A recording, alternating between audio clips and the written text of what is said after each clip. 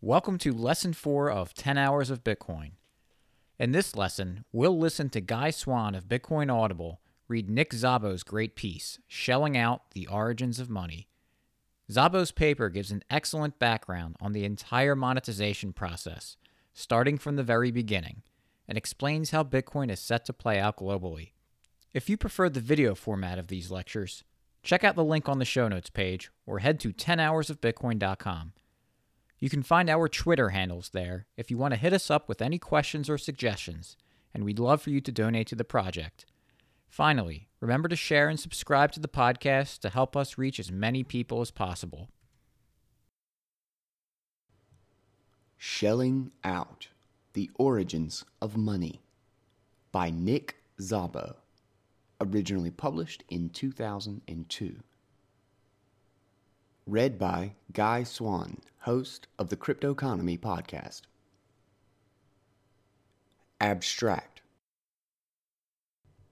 The precursors of money, along with language, enabled early modern humans to solve problems of cooperation that other animals cannot, including problems of reciprocal altruism, kin altruism, and the mitigation of aggression.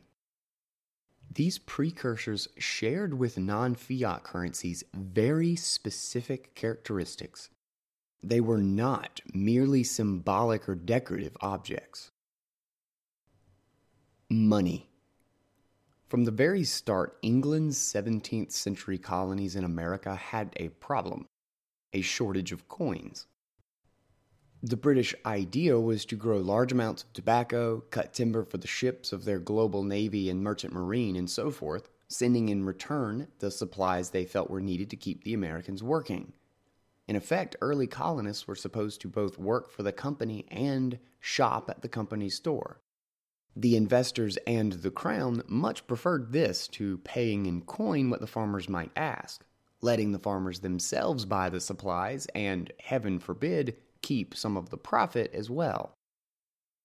The colonists' solution was at hand, but it took a few years for them to recognize it. The natives had money, but it was very different from the money Europeans were used to. American Indians had been using money for millennia, and quite useful money it turned out to be for the newly arrived Europeans. Despite the prejudice among some that only metal with the faces of their political leaders stamped on it constituted real money. Worse, the New England natives used neither silver nor gold. Instead, they used the most appropriate money to be found in their environment: durable skeleton parts of their prey. Specifically, they used wampum, shells of the clam Venus mercenaria, and its relatives strung into pendants. Image of a necklace of wampum. During trade, the beads were counted, removed, and reassembled on new necklaces. Native American shell beads were also sometimes woven into belts or other mnemonic and ceremonial devices that demonstrated the wealth and commitment of a tribe to a treaty. Clams were found only at the ocean, but wampum traveled far inland. Seashell money of a variety of types could be found in tribes across the American continent. The Iroquois managed to collect the largest wampum treasure of any tribe without venturing anywhere near the clam's habitat. Only a handful of tribes, such as the Narragansetts, specialized in manufacturing wampum, while hundreds of other tribes, many of them hunter-gatherers, used it. Wampum pendants came in a variety of lengths, with the number of beads proportional to the length. Pendants could be cut or joined to form a pendant of length equal to the price paid. Once they got over their hang-up about what constitutes real money, the colonists went wild trading for and with wampum. Clams entered the American vernacular as another way to say money. The Dutch governor of New Amsterdam, now New York, took out a large loan from an English-American bank in wampum. After a while, the British authorities were forced to go along, so between 1637 and 1661, wampum became legal tender in New England. Colonists now had a liquid medium of exchange, and trade in the colonies flourished. The beginning of the end of wampum came when the British started shipping more coin to the Americas, and Europeans started applying their mass manufacturing techniques. By 1661, British authorities had thrown in the towel and decided it could pay in coin of the realm, which, being real gold and silver and its minting audited and branded by the crown, had even better monetary qualities than shells. In that year, wampum ceased to be legal tender in New England. In 1710, it briefly became legal tender in North Carolina. It continued to be used as a medium of exchange, in some cases into the 20th century, but its value had been inflated 100-fold by Western harvesting and manufacturing techniques, and it gradually went the route that gold and silver jewelry had gone in the West after the invention of coinage, from well-crafted money to decoration. The American language of shell money became a quaint holdover. Quote, 100 clams became $100. Quote, shelling out came to mean paying in coins or bills and eventually by check or credit card. Little did we know that we had touched the very origins of our species. Collectibles. Native American money took many forms besides shells. Furs, teeth, and a variety of other objects with properties we will discuss below were also commonly used as media of exchange. 12,000 years ago, in what is now Washington State, the Clovis people developed some marvelously long chert blades. The only problem, they break far too easily. They were useless for cutting. The flints were being made, quote, for the sheer enjoyment or for some other purpose that had nothing to do with cutting. As we shall see, this seeming frivolity was, quite likely, actually very important to their survival. Native Americans had not, however, been the first to make artful but useless blades, nor had they invented shell money. Nor, for that matter, had Europeans, even though they, too, in ages past, had widely used shells and teeth for money, not to mention cattle, gold, silver, weapons, and much else. Asians had used all that and faux axes issued by governments to boot, but they as well imported this institution. For archaeologists have found pendants of shells dating to the early Paleolithic that could easily have substituted for Native American money. Image.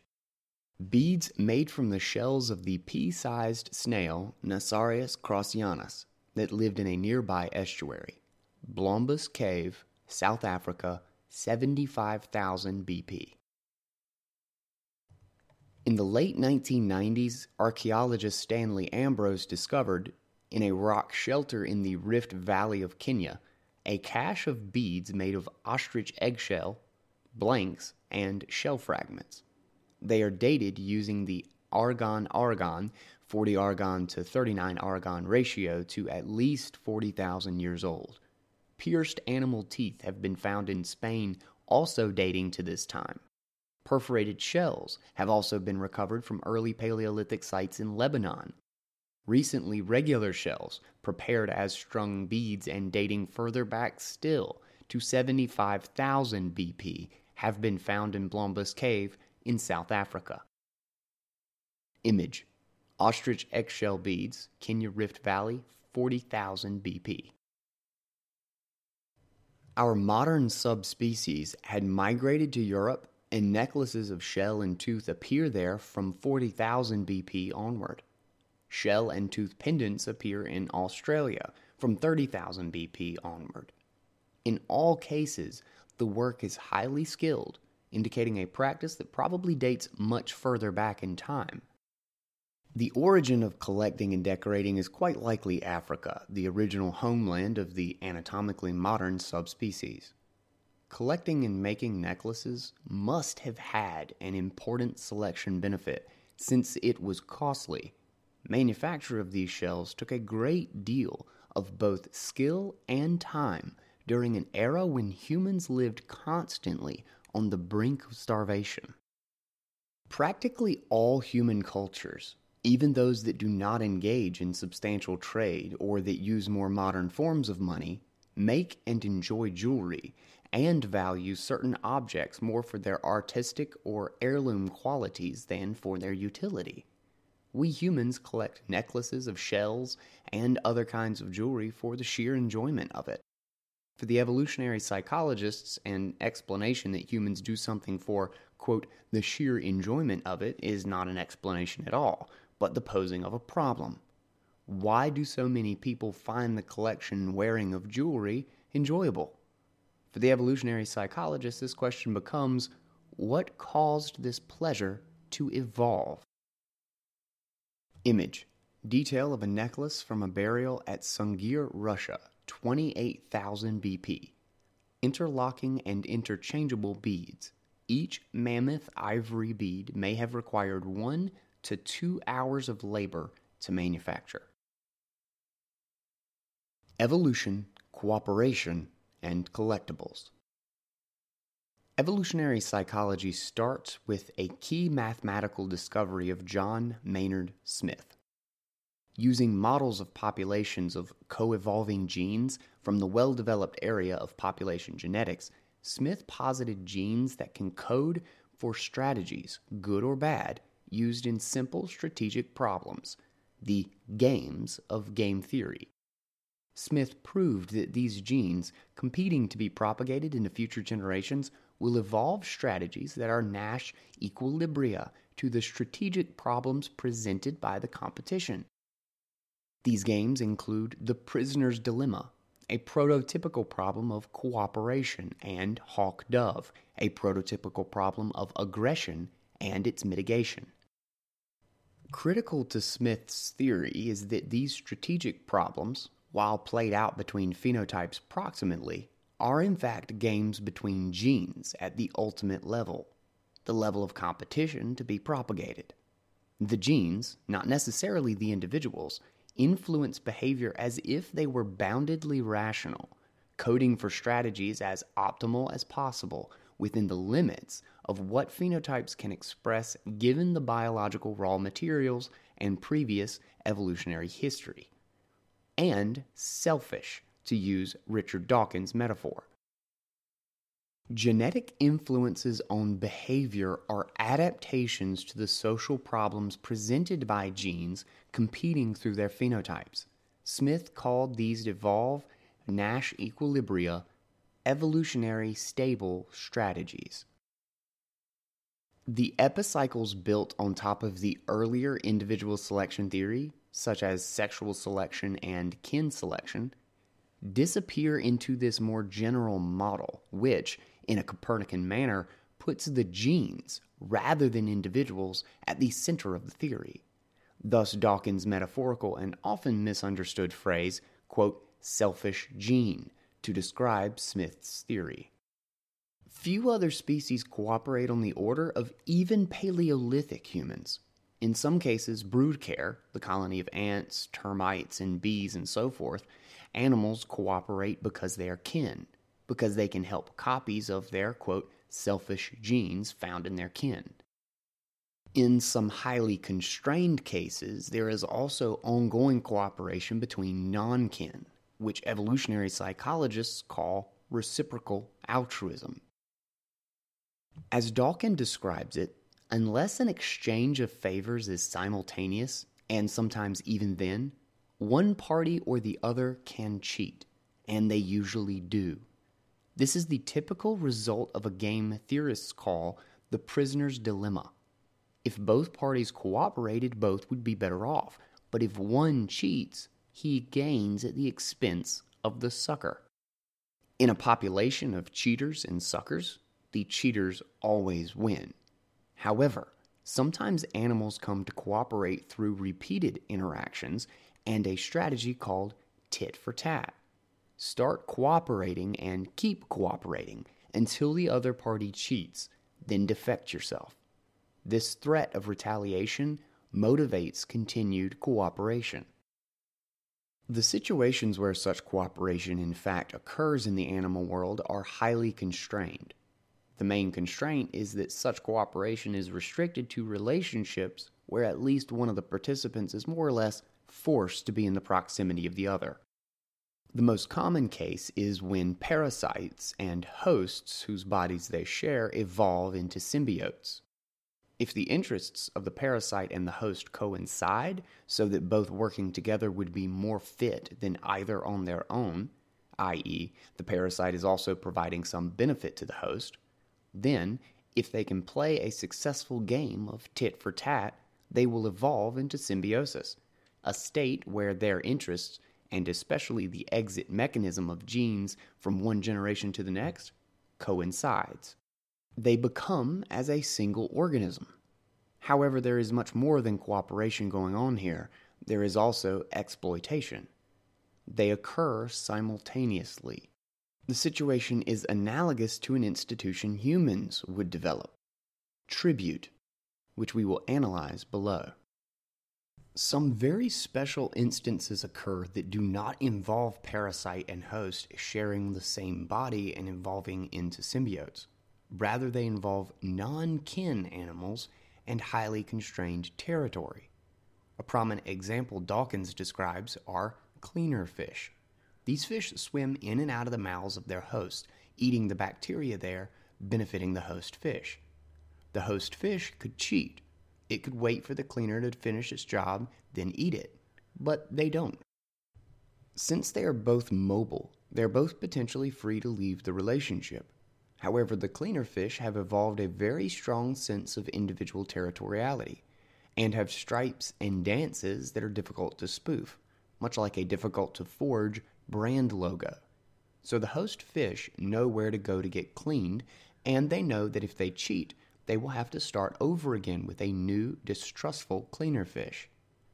The entrance costs, and thus the exit costs of the relationship, are high, so that it works out without cheating. Besides, the cleaner fish are tiny, so the benefit of eating them is not large compared to the benefit of a small number of, or even one, cleaning. One of the most pertinent examples is the vampire bat. As their name suggests, they suck the blood of prey mammals. The interesting thing is that on a good night, they bring back a surplus. On a bad night, nothing. Their dark business is highly unpredictable. As a result, the lucky or skilled bats often share blood with the less lucky or skilled bats in their cave. They vomit up the blood and the grateful recipient eats it. The vast majority of these recipients are kin. Out of 110 such regurgitations witnessed by the strong-stomached biologist G.S. Wilkinson, 77 were cases of mothers feeding their children, and most of the other cases also involved genetic kin. There were, however, a small number that could not be explained by kin altruism. To demonstrate these were cases of reciprocal altruism, Wilkinson combined the populations of bats from two different groups. Bats, with very rare exception, only fed old friends from their original group. Such cooperation requires building a long-term relationship where partners interact often, recognize each other, and keep track of each other's behavior. The bat cave helps constrain the bats into long-term relationships where such bonds can form. We will see that some humans, too, choose highly risky and discontinuous prey items and shared the resulting surpluses with non-kin. Indeed, they accomplished this to a far greater extent than the vampire bat. How they did so is the main subject of our essay. Dawkins suggests, quote, "Money is a formal token of delayed reciprocal altruism," end quote, but then pursues this fascinating idea no further. We will. Among small human groups, public reputation can supersede retaliation by a single individual to motivate cooperation in delayed reciprocation. However, reputational beliefs can suffer from two major kinds of errors. Errors about which person did what, and errors in appraising the value or damages caused by that act. The need to remember faces and favors is a major cognitive hurdle, but one that most humans find relatively easy to overcome. Recognizing faces is easy, but remembering that a favor took place when such memory needs to be recalled can be harder. Remembering the specifics about a favor that gave it a certain value to the favored is harder still. Avoiding disputes and misunderstandings can be improbable or prohibitively difficult. The appraisal or value measurement problem is very broad.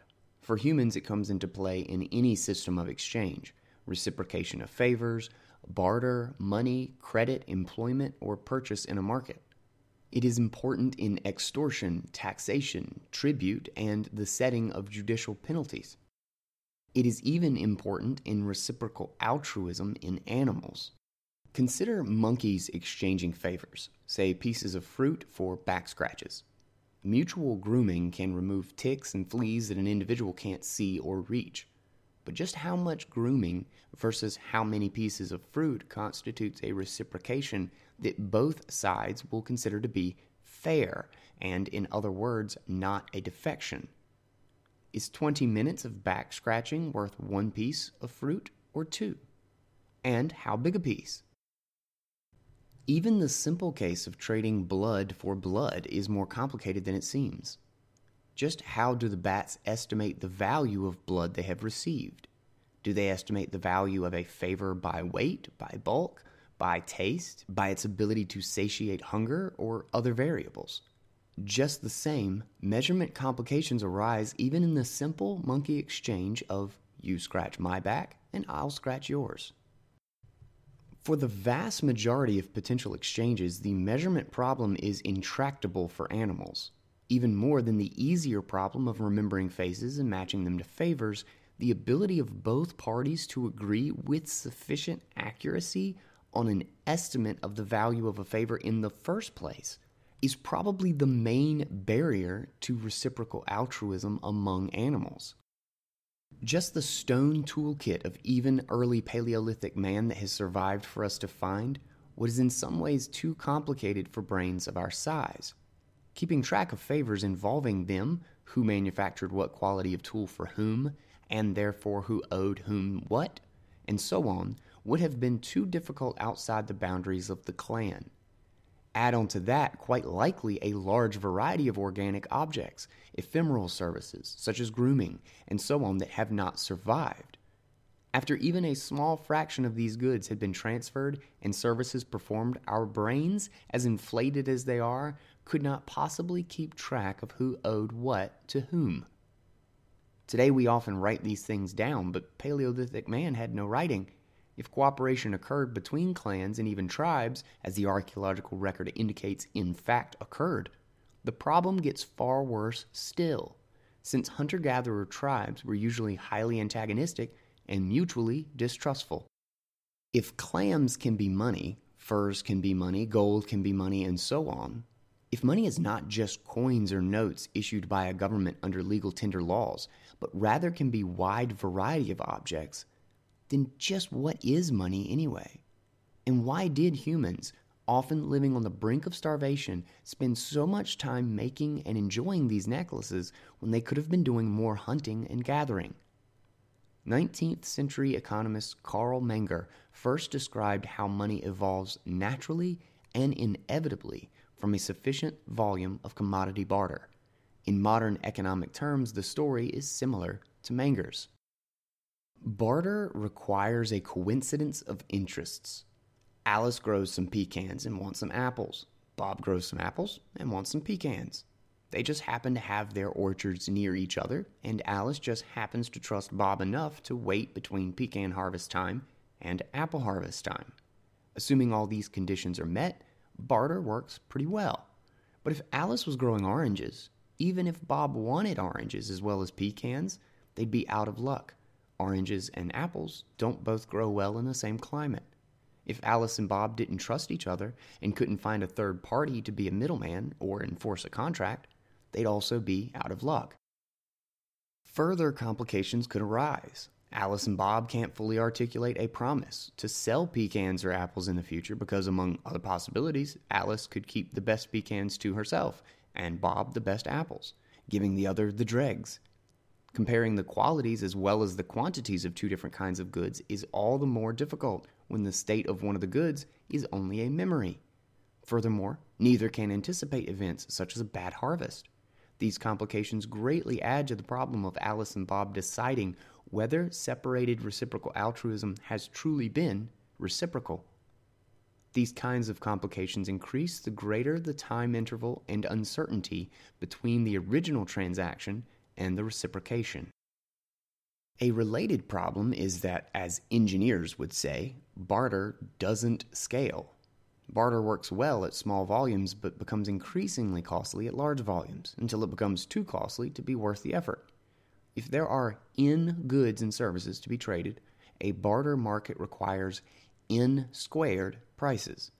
5 products would require 25 prices, which is not too bad, but 500 products would require 250,000 prices, which is far beyond what is practical for one person to keep track of. With money, there are only N prices. 500 products, 500 prices. Money for this purpose can work either as a medium of exchange or simply as a standard of value, as long as the number of money prices themselves do not grow too large to memorize or change too often. The latter problem, along with an implicit insurance contract, along with the lack of a competitive market, may explain why prices were often set by long-evolved custom rather than proximate negotiation. Barter requires, in other words, coincidences of supply or skills, preferences, time, and low transaction costs. Its cost increases far faster than the growth in the number of goods traded. Barter certainly works much better than no trade at all and has been widely practiced, but it is quite limited compared to trade with money. Primitive money existed long before large-scale trade networks. Money had an even earlier and more important use. Money greatly improved the workings of even small barter networks by greatly reducing the need for credit. Simultaneous coincidence of preference was far rarer than coincidences across long spans of time. With money, Alice could gather for Bob during the ripening of the blueberries this month, and Bob hunt for Alice during the migration of the mammoth herds 6 months later, without either having to keep track of who owed who, or trust the other's memory or honesty. A mother's much greater investment in child rearing could be secured by gifts of unforgeable valuables. Money converts the division of labor problem from a prisoner's dilemma into a simple swap. The proto-money used by many hunter-gatherer tribes looks very different from modern money, now serves a different role in our modern culture, and had a function probably limited to small trade networks and other local institutions discussed below. I will thus call such money collectibles instead of money proper. The terms used in the anthropological literature for such objects are usually either money, defined more broadly than just government-printed notes and coins, but more narrowly than we will use collectible in this essay, or the vague valuable, which sometimes refers to items that are not collectibles in the sense of this essay. Reasons for choosing the term collectible over other possible names for proto-money will become apparent. Collectibles had very specific attributes. They were not merely symbolic. While the concrete objects and attributes valued as collectible could vary between cultures, they were far from arbitrary. The primary and ultimate evolutionary function of collectibles was as a medium for storing and transferring wealth. Some kinds of collectibles, such as wampum, could be quite functional as money as we moderns know it, where the economic and social conditions encouraged trade. I will occasionally use the terms proto-money and primitive money interchangeably with collectible when discussing pre-coinage media of wealth transfer. Gains from wealth transfers. People, clans, or tribes trade voluntarily because both sides believe they gain something. Their beliefs about the value may change after the trade, for example, as they gain experience with the good or service. Their beliefs at the time of the trade, although to some degree inaccurate as to the value, are still usually correct as to the existence of gain. Especially in early intertribal trade, restricted to high-value items, there was strong incentive for each party to get their beliefs right. Thus, trade almost always did benefit both parties. Trade created value as much as the physical act of making something. Because individuals, clans, and tribes all vary in their preferences, vary in their ability to satisfy these preferences, and vary in the beliefs that they have about these skills and preferences and the objects that are consequent of them, there are always gains to be made from trade. Whether the cost of making these trades, transaction costs, are low enough to make the trades worthwhile is another matter. In our civilization, far more trades are possible than were through most of human history. Nevertheless, as we shall see, some kinds of trades were worth more than the transaction costs for some cultures, probably back to the beginning of Homo sapiens sapiens. Voluntary spot trades are not the only kinds of transactions that benefit from lower transaction costs. This is the key to understanding the origin and evolution of money. Family heirlooms could be used as collateral to remove the credit risk from delayed exchanges. The ability of a victorious tribe to extract tribute from the vanquished was of great benefit to the victor. The victor's ability to collect tribute benefited from some of the same kind of transaction cost techniques as did trade. So did the plaintiff in assessment of damages for offenses against custom or law, and kin groups arranging a marriage. Kin also benefited from timely and peaceful gifts of wealth by inheritance. The major human life events that modern cultures segregate from the world of trade benefited no less than trade, and sometimes more so, from techniques that lowered transaction costs. None of these techniques was more effective, important, or early than primitive money, collectibles. When Homo sapiens sapiens displaced Homo sapiens neanderthalis, population explosions followed. Evidence from the takeover in Europe, 40,000 to 35,000 BP, indicates that Homo sapiens sapiens increased the carrying capacity of its environment by a factor of 10 over Homo sapiens neanderthalis. In other words, the population density increased tenfold. Not only that, the newcomers had spare time to create the world's first art, such as the wonderful cave paintings, a wide variety of well-crafted figurines, and of course the wonderful pendants and necklaces of seashells, teeth, and eggshell. These objects were not useless decorations. Newly effective wealth transfers, made possible by collectibles as well as other probable advance of the era, language, created new cultural institutions that quite likely played the leading role in the increase of carrying capacity. The newcomers, Homo sapiens sapiens, had the same size brain, weaker bones, and smaller muscles than the Neanderthals. Their hunting tools were more sophisticated, but in 35,000 BP they were basically the same tools. They were probably not even twice as effective, much less 10 times more effective. The biggest difference may have been wealth transfers made more effective or even possible by collectibles. Homo sapiens sapiens took pleasure from collecting shells, making jewelry out of them, showing them off, and trading them. Homo sapiens neanderthalis did not.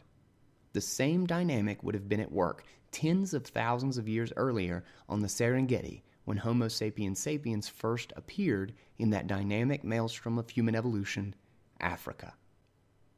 We shall describe how collectibles lowered transaction costs in each kind of wealth transfer, in the voluntary free gift of inheritance, in voluntary mutual trade or marriage, and in the involuntary transfers of legal judgments and tribute. All these kinds of value transfer occurred in many cultures of human prehistory, probably from the beginning of Homo sapiens sapiens. The gains to be made by one or both parties from these major life event transfers of wealth were so great that they occurred despite high transaction costs. Compared to modern money, primitive money had a very low velocity. It might be transferred only a handful of times in an average individual's lifetime. Nevertheless, a durable collectible, what today we would call an heirloom, could persist for many generations and added substantial value at each transfer.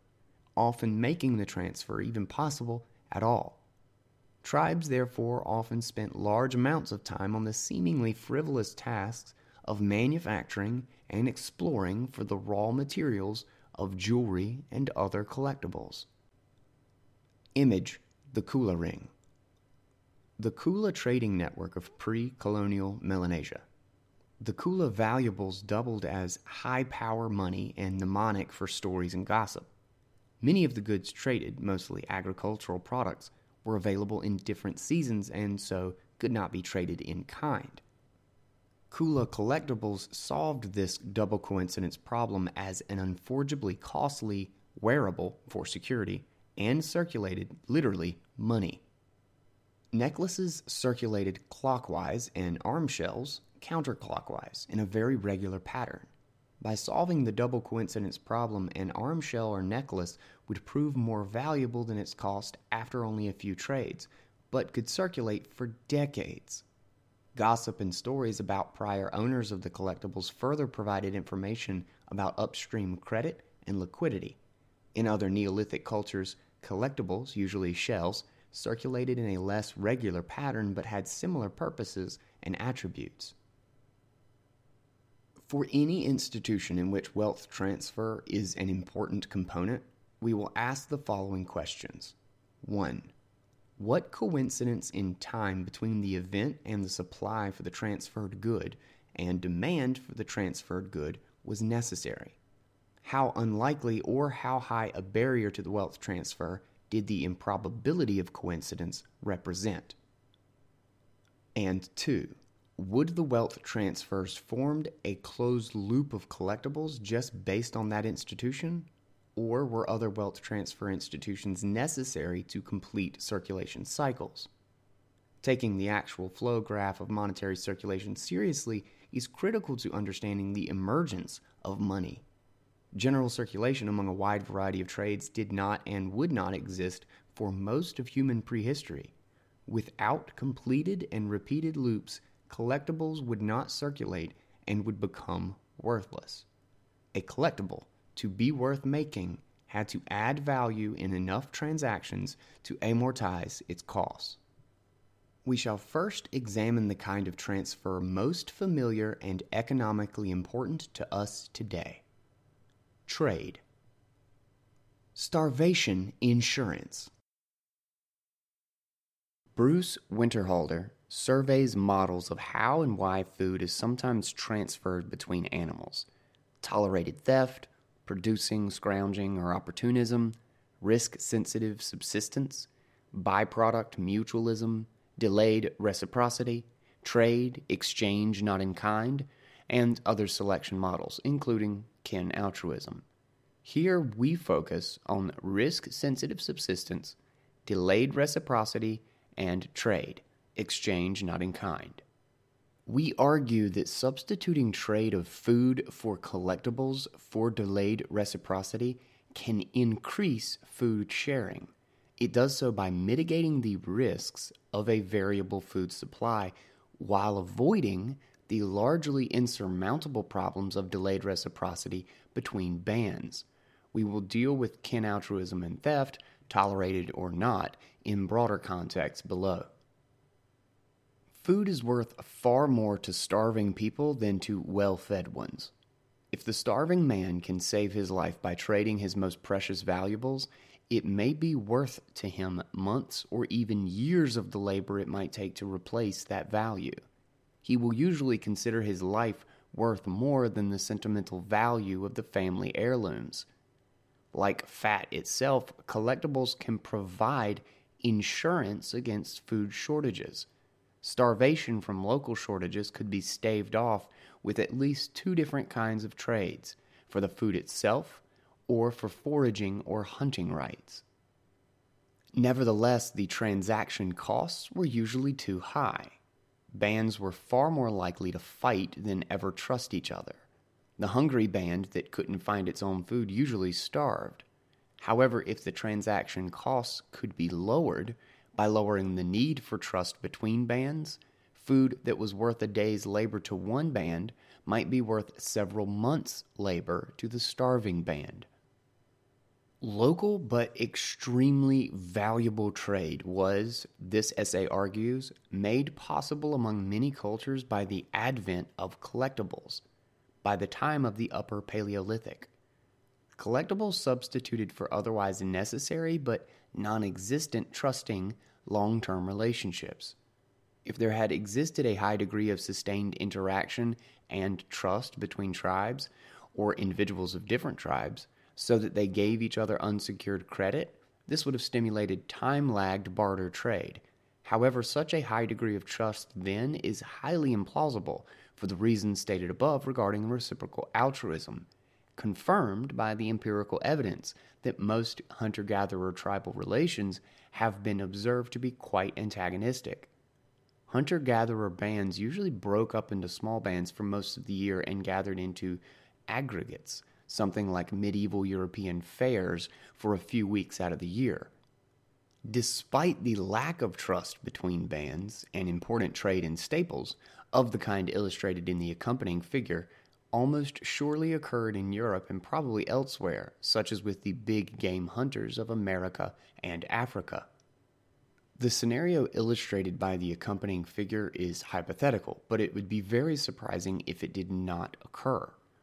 While many Europeans, even in the Paleolithic, enjoyed wearing shell necklaces, many lived farther inland and made necklaces instead out of the teeth of their prey. Flints, axes, furs, and other collectibles were also quite likely used as media of exchange. Reindeer, bison, and other human prey migrated at different times of the year. Different tribes specialized in different prey, to the point where over 90% and sometimes as much as 99% of the remains from many sites during the Paleolithic in Europe come from a single species. This indicates at least seasonal specialization and perhaps full-time specialization by a tribe in a single species. To the extent they specialized, the members of a single tribe would have become experts at the behavior, migration habits, and other patterns surrounding their specific prey species, as well as the specialized tools and techniques for hunting them. Some tribes observed in recent times are known to have specialized. Some North American Indian tribes specialize respectively in hunting bison, antelope, and fishing for salmon. In northern Russia and parts of Finland, many tribes, including the Lapp, even today, specialized in herding a single species of reindeer. Such specialization was probably far higher when more large prey, horse, auroch, giant elk, bison, giant sloth, mastodon, mammoth, zebra, elephant, hippopotamus, giraffe, musk oxen, etc., roamed North America, Europe, and Africa in large herds during the Paleolithic. Large wild animals unafraid of humans no longer exist. During the Paleolithic, they were either driven extinct or adapted to be afraid of humans and our projectiles. However, for most of the time span of Homo sapiens sapiens, these herds were abundant and easy pickings to specialist hunters. According to our theory of trade-based predation, specialization was quite likely far higher when large prey roamed North America, Europe, and Africa in large herds during the Paleolithic. Trade-based division of labor in hunting between tribes is consistent with, although not securely confirmed by, the archaeological evidence from the Paleolithic in Europe. These migrating bands, following their herds, frequently interacted, creating many opportunities for trade. American Indians preserved food by drying, making pemmican, and so on in ways that lasted for a few months but typically not a full year. Such food was commonly traded along with skins, weapons, and collectibles. Often these trades occurred during annual trading expeditions. Large herd animals migrated through a territory only 2 times a year, with a window most often of 1 or 2 months. Without any other source of protein besides their own prey species, these specialist tribes would have starved. The very high degree of specialization demonstrated in the archaeological record could only have occurred if there was trade. Thus, even if the time-offset barter of meat were the only kind of trade, This is quite sufficient to make the use of collectibles worthwhile. The necklaces, flints, and any other objects used as money circulate in a closed loop, back and forth, in roughly equal amounts, so long as the value of meat traded remains roughly equal. Note that it is not enough for the theory of collectibles put forth in this paper to be correct, that single beneficial trades were possible. We must identify closed loops of mutually beneficial trades. With closed loops, the collectibles continue to circulate, amortizing their costs. As mentioned, we know from archaeological remains that many tribes specialized in a single large prey species. This specialization was at least seasonal. If there was extensive trade, it could have been full-time. Becoming experts in the habits and migration patterns and best methods of taking down, a tribe reaped enormous productive benefits. These benefits, however, would normally be unattainable, for specializing in a single species meant going without food most of the year. Division of labor between tribes paid off, and trade made it possible. The supply of food would nearly double from trade just between two complementary tribes. There were, however, rather than 2 prey species, often up to a dozen that migrated through most hunting territories in areas like the Serengeti and the European steppe. The amount of meat available to a species-specializing tribe would thus likely more than double with such trade among a handful of neighboring tribes. On top of this, the extra meat would be there when needed most, when the meat from a tribe's own species prey would already have been eaten, and without food the hunters would starve.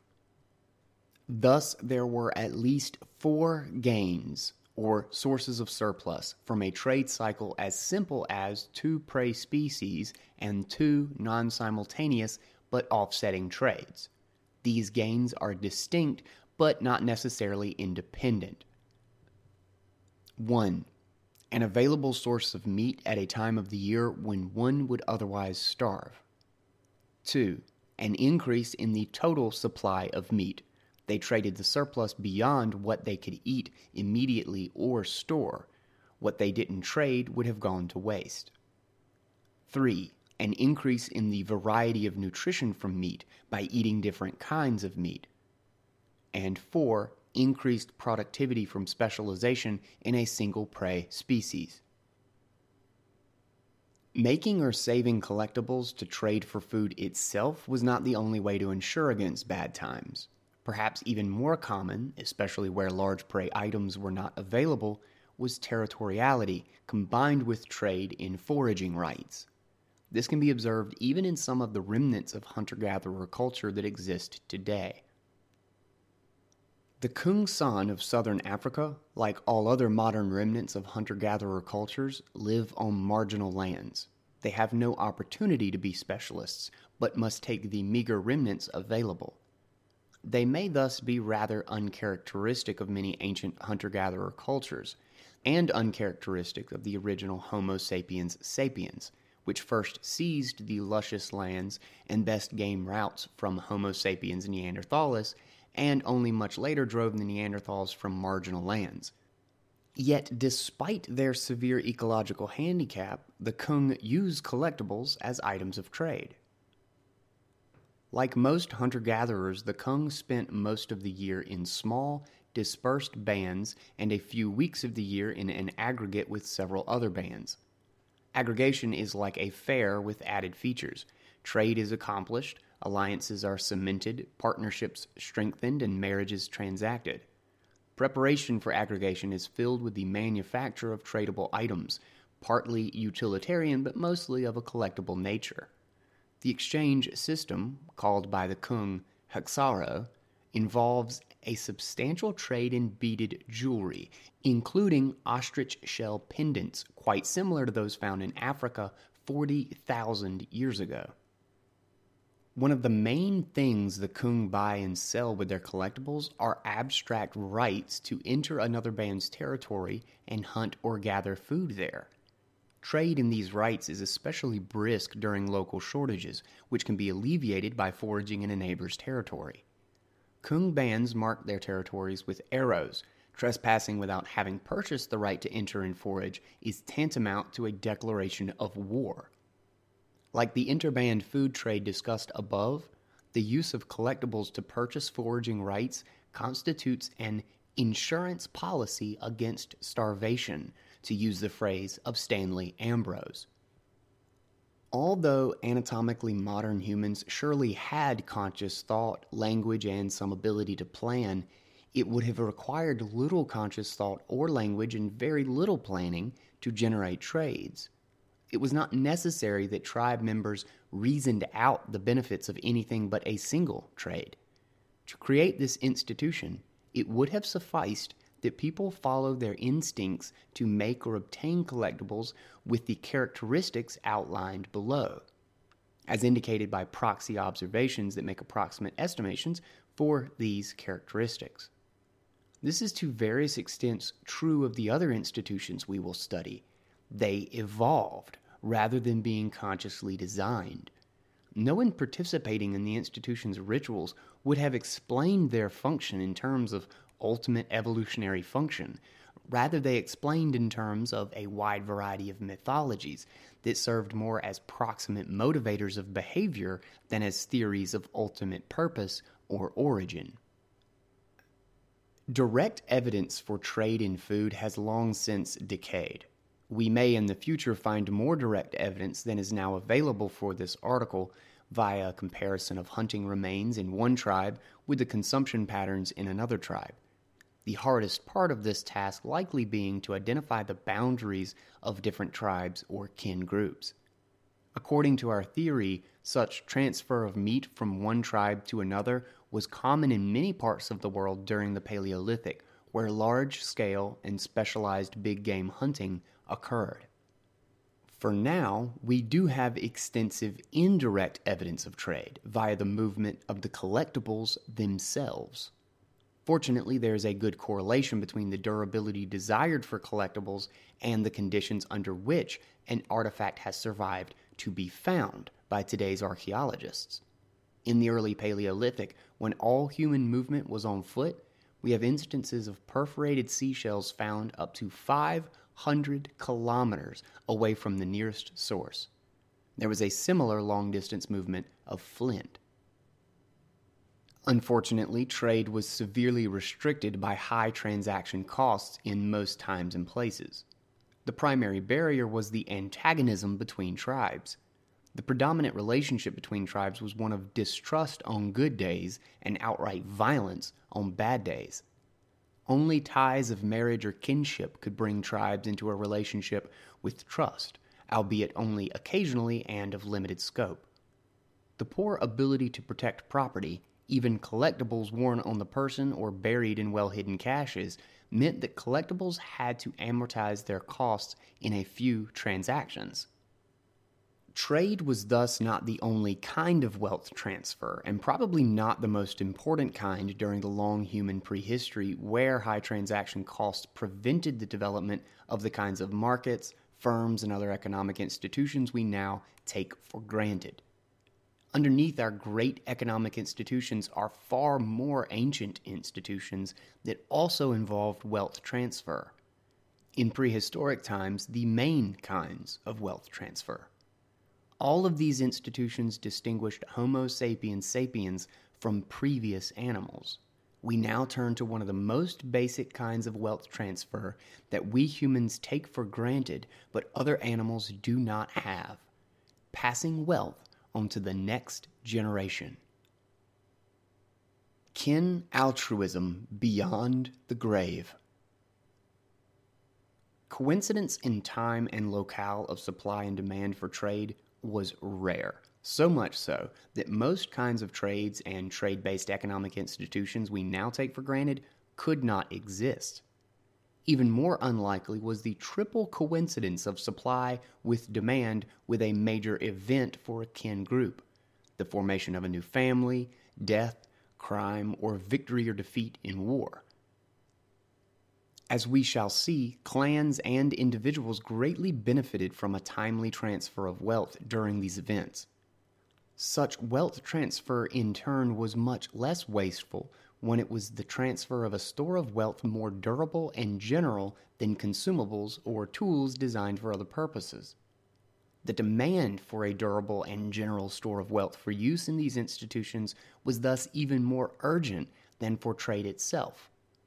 Furthermore, the institutions of marriage, inheritance, dispute resolution, and tribute may predate intertribal trade, and involved for most tribes a greater transfer of wealth than trade.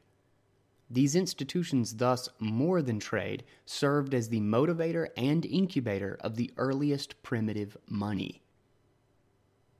In most hunter-gatherer tribes, this wealth came in a form that strikes us preposterously wealthy moderns as trivial: a collection of wooden utensils, flint and bone tools and weapons, shells on strings, perhaps a hut, and in colder climates, some mangy furs.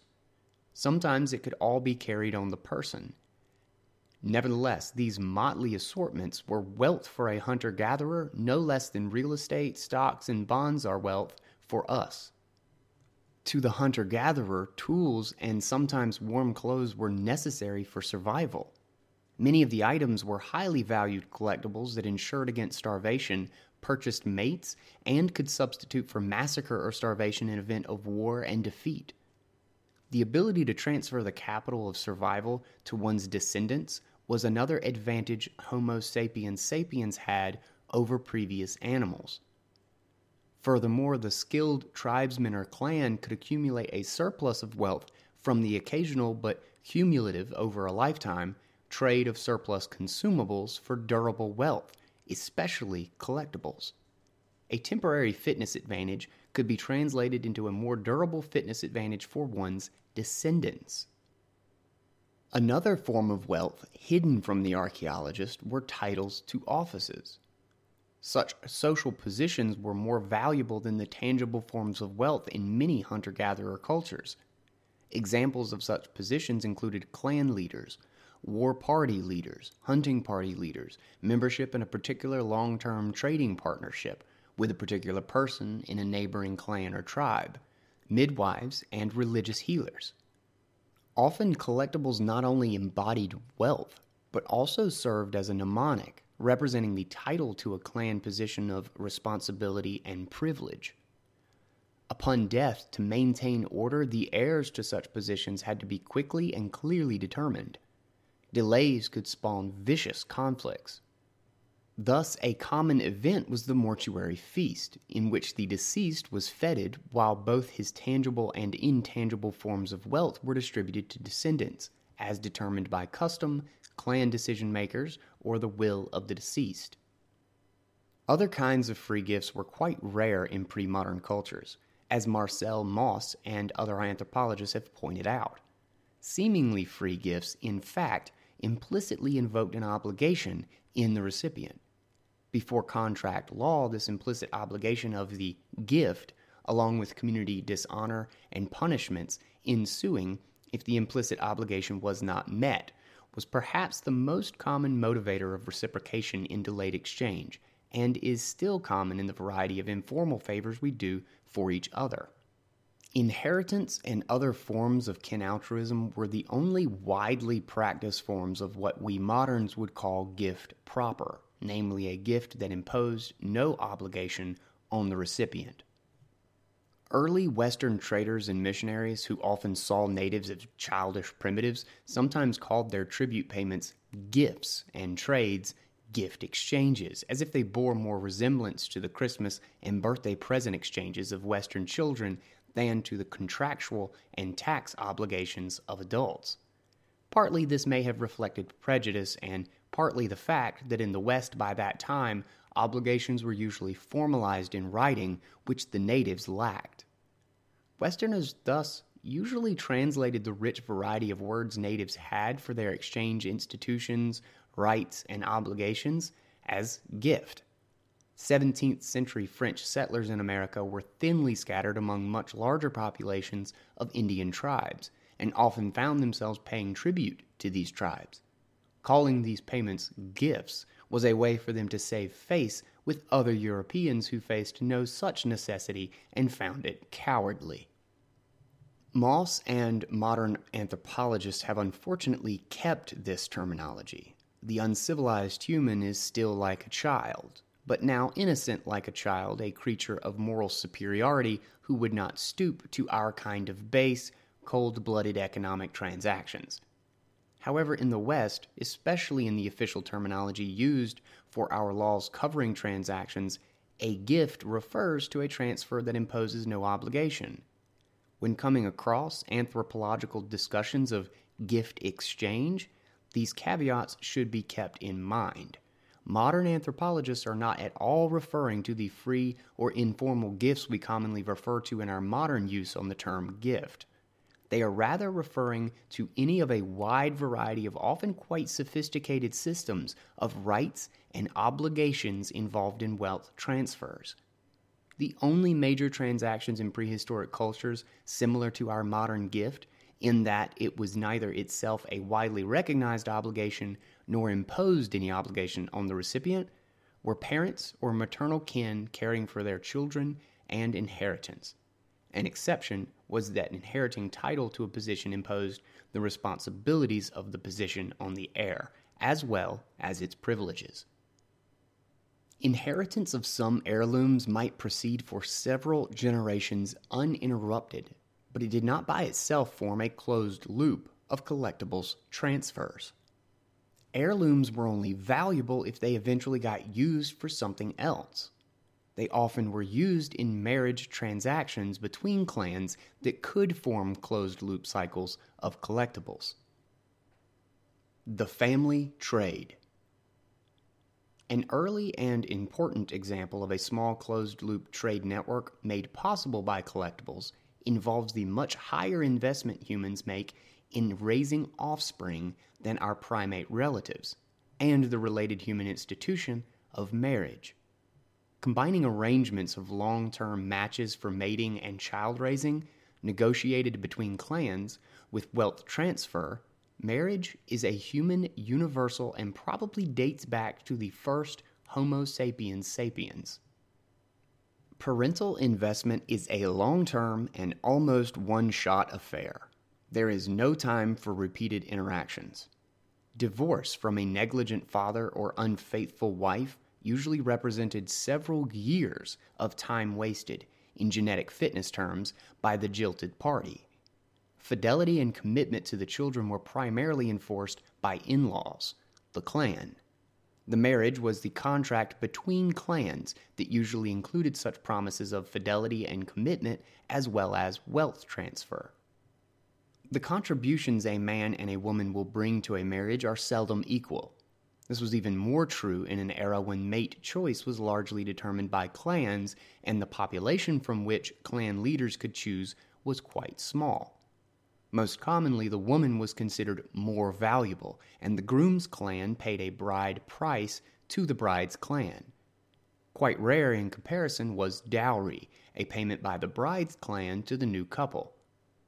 Mostly this was practiced by upper classes of monogamous but highly unequal societies in medieval Europe and India, and was ultimately motivated by the far greater reproductive potential of upper-class sons than upper-class daughters in those societies.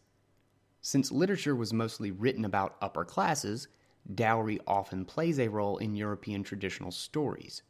This does not reflect its actual frequency across human cultures. It was quite rare. Marriages between clans could form a closed cycle of collectibles. Indeed, two clans exchanging partners would be sufficient to maintain a closed loop, as long as brides tended to alternate. If one clan was wealthier in collectibles from some other kind of transfer, it could marry more of its sons to better brides in monogamous societies, or a greater number of brides in polygamous societies.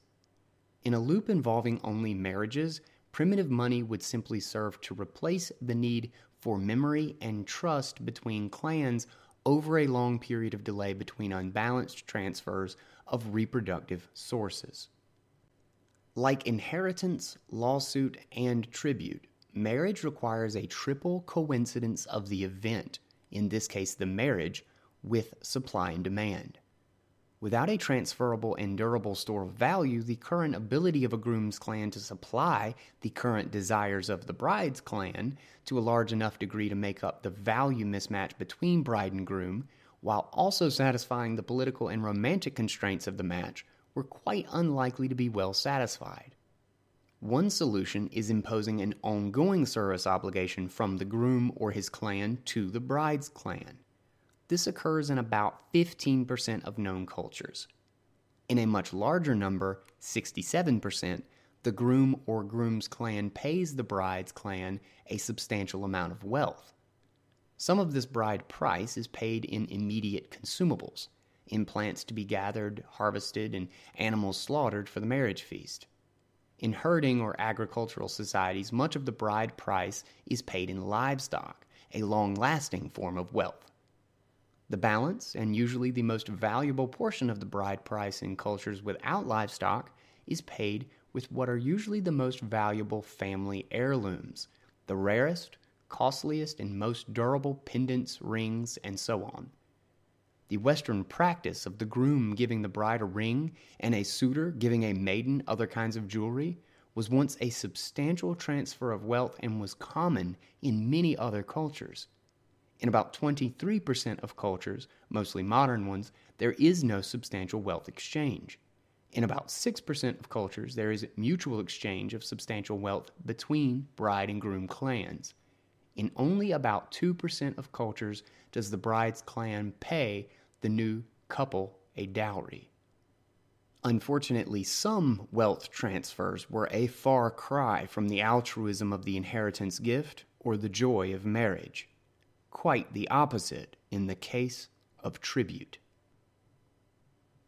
The spoils of war. Death rates from violence in chimp troops and hunter-gatherer human cultures alike are far higher than in modern civilizations. This probably dates at least as far back as our common ancestor with the chimpanzees. Chimp troops, as well, are constantly fighting. Warfare involved, among other things, killing, maiming, torture, kidnapping, rape, and the extortion of tribute in exchange for avoiding such fates. When two neighbor tribes were not at war, one was usually paying tribute to the other. Tribute could also serve to bind alliances, achieving economies of scale in warfare. Mostly it was a form of exploitation more lucrative to the victor than further violence against the defeated. Victory in war was sometimes followed by an immediate payment from the losers to the winners. Often this just took the form of looting by the enthusiastic victors, while the losers desperately hid their collectibles. More often, tribute was demanded on a regular basis. In this case, the triple coincidence could and sometimes was avoided by a sophisticated schedule of payments in kind that matched the losing tribe's ability to supply a good or service with the victor's demand for it.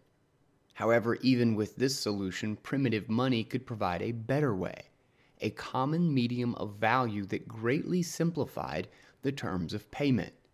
Very important in an era when terms of the treaty could not be recorded but had to be memorized. In some cases, as with the wampum, as used in the Iroquois Confederacy, the collectibles doubled as a primitive mnemonic device that, while not verbatim, could be used as an aid to recall the terms of the treaty.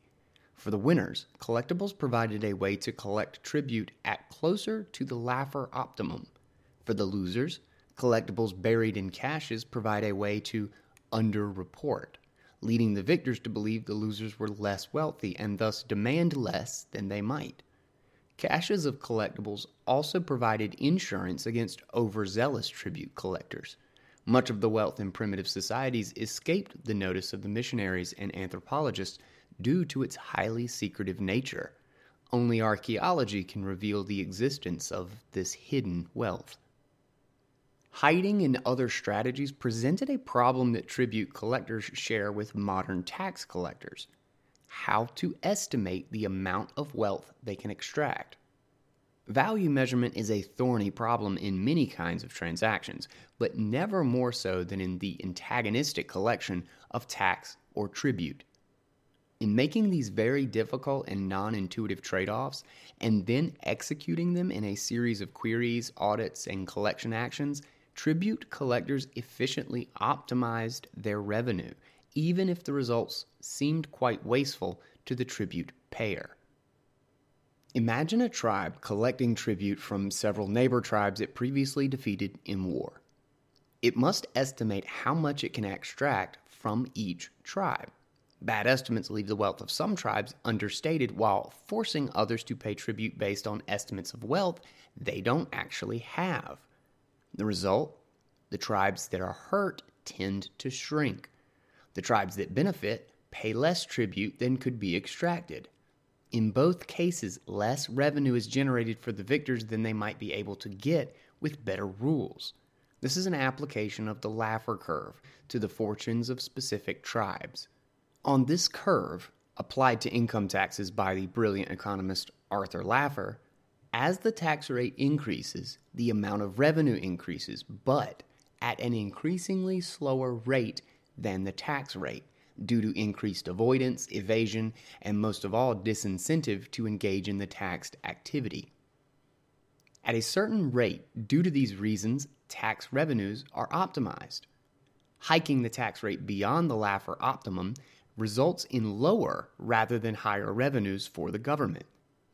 Ironically, the Laffer curve was used by advocates for lower taxes, even though it's a theory of tax collection optimum to government revenue, not a theory of tax collection optimal to social welfare or individual preference satisfaction. On a larger scale, the Laffer curve may be the most important economic law of political history. Charles Adams uses it to explain the rise and fall of empires. The most successful governments have been implicitly guided by their own incentives, both their short-term desire for revenue and their long-term success against other governments, to optimize their revenues according to the Laffer curve. Governments that overburdened their taxpayers, such as the Soviet Union and Roman Empire, ended up on the dust heap of history, while governments that collected below the optimum were often conquered by their better-funded neighbors. Democratic governments may maintain high tax revenues over historical time by more peaceful means than conquering underfunded states. They are the first states in history with tax revenues so high relative to external threats that they have the luxury of spending most of the money on non-military areas. Their tax regimes have operated closer to the Laffer optimum than those of previous kinds of governments. Alternatively, this luxury may be made possible by the efficiency of nuclear weapons in deterring attack, rather than the increased incentives of democracies to optimize to tax collection. When we apply the Laffer curve to examining the relative impact of treaty tribute terms on various tribes, we conclude that the desire to optimize revenues causes victors to want to accurately measure the income and wealth of the vanquished. Measuring value is crucial to determining the tributaries' incentives to avoid or evade the tribute by hiding wealth, fight, or flight. For their part, tributaries can and do spoof these measurements in various ways, for example by burying collectibles in caches. Tribute collection involves a measurement game with unaligned incentives. With collectibles, one can demand tribute at strategically optimal times instead of when items can be supplied by the tributary or is in demand by the victor. The victors can then choose when they will in the future consume the wealth, rather than having to consume it at the time the tribute is extracted. Much later, well into the dawn of history in 700 BC, though trade was widespread, money still took the form of collectibles. Made out of more precious metals, but in their basic characteristics, such as a lack of uniform value, similar to most of the proto-money used since the dawn of Homo sapiens sapiens. This was changed by a Greek-speaking culture in Anatolia, modern Turkey, the Lydians. Specifically, the kings of Lydia were the first major issuers of coins in the archaeological and historical record.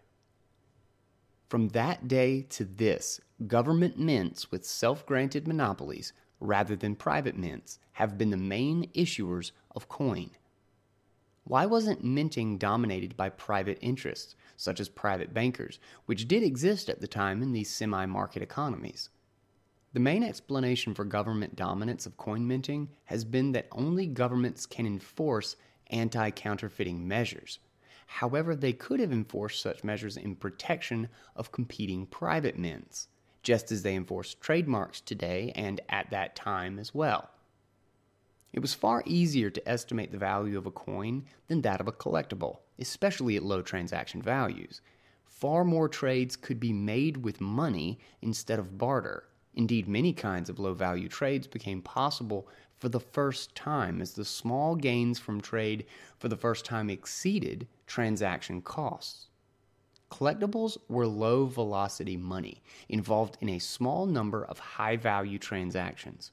Coins were high-velocity money, facilitating a large number of low-value trades. Given what we have seen about the benefits of proto-money to tribute and tax collectors, as well as the critical nature of the value measurement problem in optimally coercing such payments, it is not surprising that tax collectors, specifically the kings of Lydia, were the first major issuers of coinage. The king, deriving his revenue from tax collection, had a strong incentive to measure the value of wealth held and exchanged by his subjects more accurately. That the exchange also benefited from cheaper measurement by traders of the medium of exchange, creating something closer to efficient markets, and allowing individuals to enter into the marketplace on a larger scale for the first time, was for the king a fortuitous side effect. The greater wealth flowing through markets now available to be taxed boosted the king's revenues even beyond the normal Laffer curve effect of reducing mismeasurement between given tax sources. This combination of more efficient tax collection with more efficient markets meant a vast increase in overall tax revenues. These tax collectors almost literally hit a gold mine, and the wealth of Lydian kings, Midas, Croesus, and Gyges, is famous to this day. A few centuries later, the Greek king Alexander the Great conquered Egypt, Persia, and much of India, funding his spectacular conquest by plundering Egyptian and Persian temples, filled with assemblages of low-velocity collectibles, and melting them down into high-velocity coins. More efficient and encompassing market economies, as well as more efficient tax collection, sprung up in his wake. Tribute payments did not form by themselves a closed loop of collectibles. These were only valuable if they ultimately could be used by the victors for something else, such as marriage, trade, or collateral. However, victors could coerce the vanquished into manufacturing for obtaining collectibles, even if it did not serve the vanquished's voluntary interests. Disputes and remedies. Ancient hunter-gatherers did not have our modern tort or criminal law, but they did have an analogous means of settling disputes, often judged by clan or tribal leaders or vote, that covered what modern law calls crimes and torts. Settling disputes through punishments or payment sanctioned by the clans of the disputing parties substituted for cycles of revenge or vendetta wars.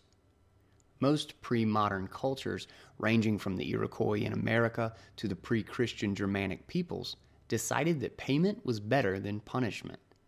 Prices, for example, the Germanic wehrgeld and Iroquois blood money, were assigned to all actionable offenses, ranging from petty theft to rape to murder. Where money was available, the payment took the form of money. Livestock was used in herding cultures. Otherwise, payment of collectibles were the most commonly used remedy. The payment of remedies for damages in a lawsuit or similar complaint led to the same kind of problem of triple coincidence of event, supply, and demand as occurred in inheritance, marriage, and tribute. The judgment of the case had to coincide with the ability of the plaintiff to pay the damages as well as the opportunity and desire of the defendant to benefit from them. if the remedy was a consumable the plaintiff already had plenty of, the remedy still served as a punishment but would not likely satisfy the defendant, and thus would not curb the cycle of violence. Thus, we find here again the value added by collectibles, in this case in making possible the remedy to resolve a dispute or terminate a cycle of revenge. Dispute remedies would not form a closed loop if the payment served to entirely eliminate vendettas.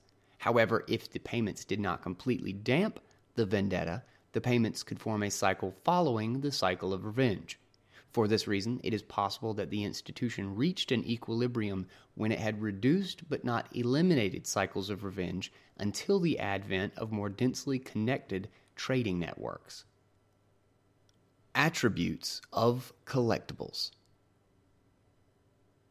Since humans evolved in small, largely self-sufficient and mutually antagonistic tribes, the use of collectibles to reduce the need for favor tracking and to make possible the other human institutions of wealth transfer we've explored was far more important than the scale problems of barter for most of the time span of our species. Indeed, collectibles provided a fundamental improvement to the workings of reciprocal altruism, allowing humans to cooperate in ways unavailable to other species. For them, reciprocal altruism is severely limited by unreliable memory.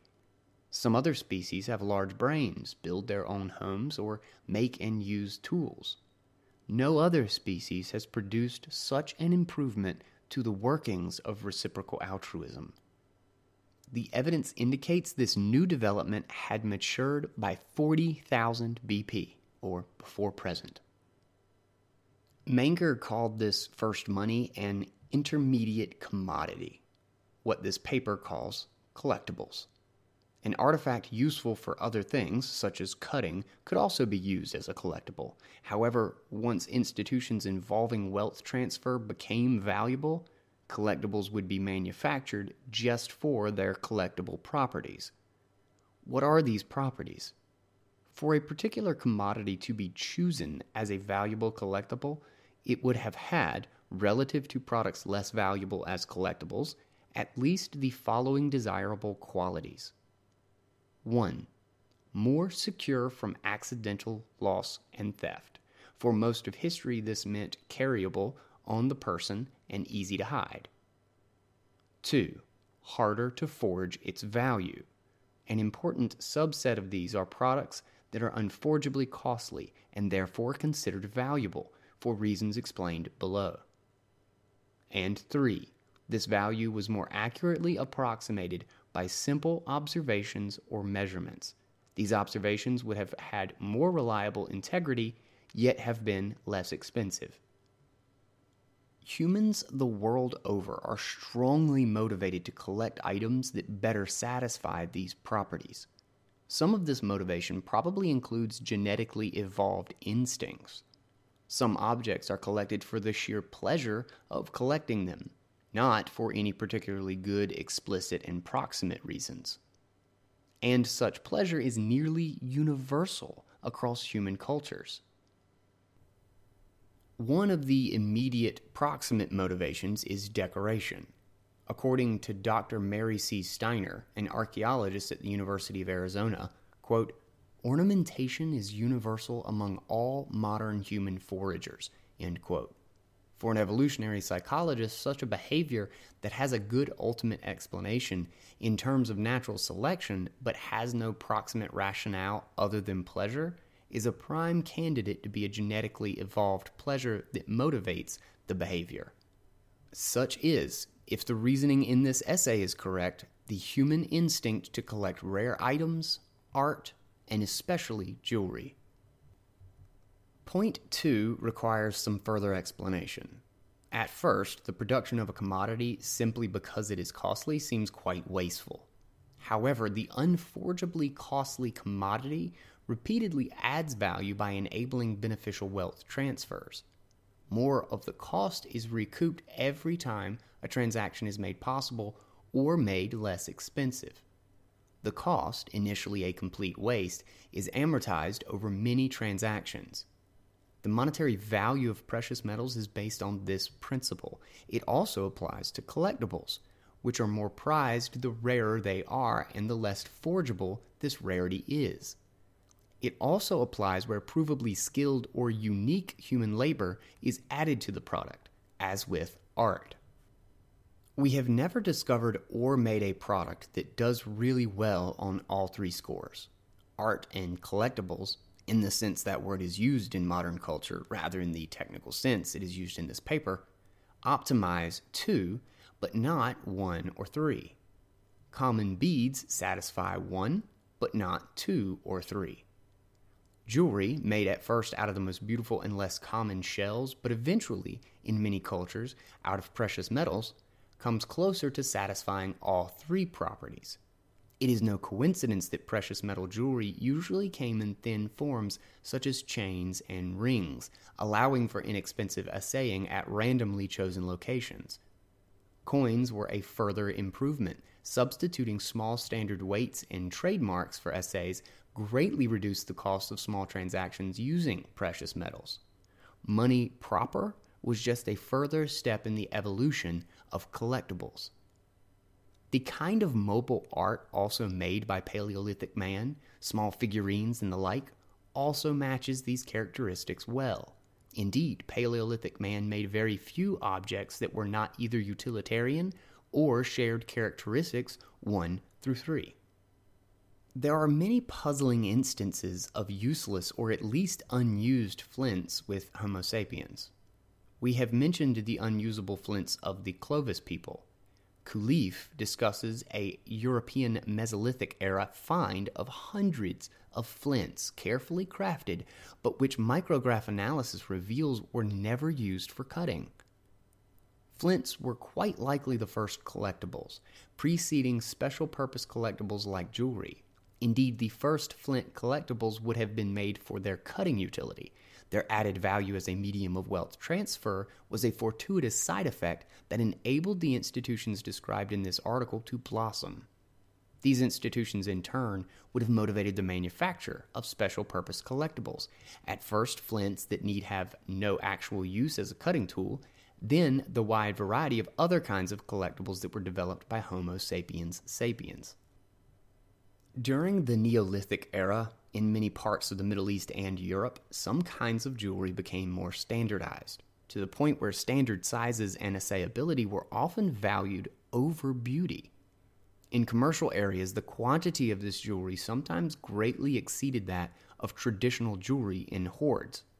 This is an intermediate step between jewelry and coins, when some collectibles increasingly took a fungible form. Around 700 BC, the Lydian kings started issuing coins as described above. The unforgeable costliness of standard weights of precious metals could now be assayed in a marketplace by wage earners or by tax collectors via trademark, i.e. trust in the mint's brand, instead of chopping coiled wire at a randomly selected spot. It is no coincidence that the attributes of collectibles are shared with precious metals, coins, and the reserve commodities that have backed most non-fiat currencies. Money proper implemented these properties as purer form than the collectibles used during almost all of human prehistory. A novelty of the 20th century was the issue of fiat currencies by governments. Fiat means not backed by any reserve commodity, as the gold and silver-based currencies of previous centuries were. While generally excellent as media of exchange, fiat currencies has proven to be very poor stores of value. Inflation has destroyed many a nest egg. It is no coincidence that markets in rare objects and unique artwork, usually sharing the attributes of collectibles described above, have enjoyed a renaissance during the last century. One of our most advanced high-tech marketplaces, eBay, is centered around these objects of primordial economic qualities. The collectibles market is larger than ever, even if the fraction of our wealth invested in them is smaller than when they were crucial to evolutionary success. Collectibles both satisfy our instinctive urges and remain useful in their ancient role as a secure store of value. Conclusion. Many kinds of wealth transfers, one-way and mutual, voluntary and coerced, face transaction costs. In voluntary trades, both parties gain. A truly free gift is usually an act of kin altruism. These transactions create value for one or both parties as much as the physical act of making something. Tribute benefits the victor, and a judgment of damages can prevent further violence as well as benefiting the victim. Inheritance made humans the first animals to pass wealth to their next generation kin. These heirlooms could in turn be used as collateral or payment in trade for goods, for food to stave off starvation, or to pay a marriage bride price. Whether the costs of making these transfers, transaction costs, are low enough to make the transfers worthwhile is another matter. Collectibles were crucial in making these kinds of transactions possible for the first time. Collectibles augmented our large brains and language as solutions to the prisoner's dilemma that keeps almost all animals from cooperating via delayed reciprocation with non-kin. Reputational beliefs can suffer from two major kinds of errors: errors of about which person did what, and errors in appraising the value or damages caused by that act. Within clans, the small and immediately local kin group or extended family which formed a subset of a tribe, our large brains could minimize these errors so that public reputation and coercive sanctions superseded the limited motivation provided by the counterparty's ability to cooperate or defect in the future as the main enforcer of delayed reciprocation. In both Homo sapiens neanderthalis and Homo sapiens sapiens, with the same large brain size, it is quite likely that every local clan member kept track of every other local clan member's favors. The use of collectibles for trade within the small local kin group may have been minimal. Between clans within a tribe, both favor tracking and collectibles were used. Between tribes, collectibles entirely replaced reputation as the enforcer of reciprocation, although violence still played a major role in enforcing rights as well as being a high transaction cost that prevented most kinds of trade. To be useful as a general-purpose store of wealth and means of wealth transfer, a collectible had to be embedded in at least one institution with a closed-loop cycle, so that the cost of discovering and or manufacturing the object was amortized over multiple transactions. Furthermore, a collectible was not just any kind of beautiful decorative object. It had to have certain functional properties, such as the security of being wearable on the person, compactness for hiding or burial, and unforgeable costliness. That costliness must have been verifiable by the recipient of the transfer, using many of the same skills that collectors use to appraise collectibles today. The theories presented in this paper can be tested by looking for these characteristics, or the lack of them, in the, quote, valuables often exchanged in these cultures, by examining the economic gains from cycles through which these valuables move, and by observing preferences for objects with these characteristics in a wide variety of cultures, including modern ones. With its unprecedented technology of cooperation, humans had become the most fearsome predator ever seen on the planet. They adapted to a shifting climate, while dozens of their large herd prey were driven by the hunting and the climate change in America, Europe, and Asia to extinction. Today, most large animals on the planet are afraid of projectiles, an adaptation to only one species of predator. Cultures based more on gathering than hunting also greatly benefited. A population explosion followed. Homo sapiens sapiens was able to populate more parts of the planet and at a density over 10 times that of Homo sapiens neanderthalis, despite weaker bones and no increase in brain size. Much of this increase may be attributed to the social institutions made possible by effective wealth transfer and language. Trade, marriage, inheritance, tribute, collateral, and the ability to assess damages to dampen cycles of vengeance.